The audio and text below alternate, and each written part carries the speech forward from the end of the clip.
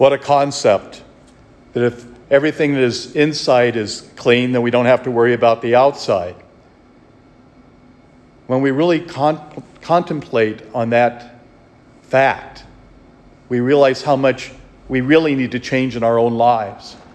How much of the evil that goes on in the world comes from inside us. Hatred and bitterness and anger, frustration. Those are the things that destroy. It's not what we do with the outside of our bodies. To recognize that if we can have that healing that takes place inside of us, so much will be transformed. That we will be filled with a new life and a new energy and a new promise. That's what the Lord is trying to celebrate with the people of God. That once you change the inside, everything else is going to be transformed as well. But we have a hard time doing that. We hold so much inside of us.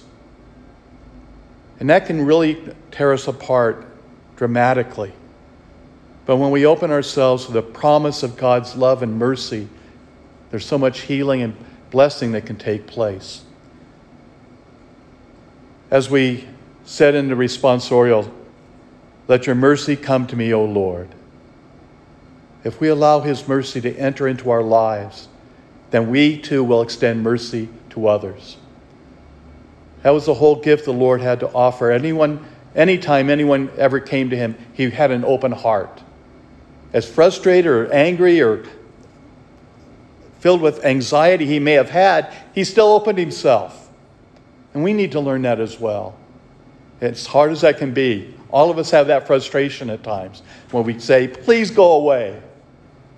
But to be open is such a great promise and gift that God has for all of us.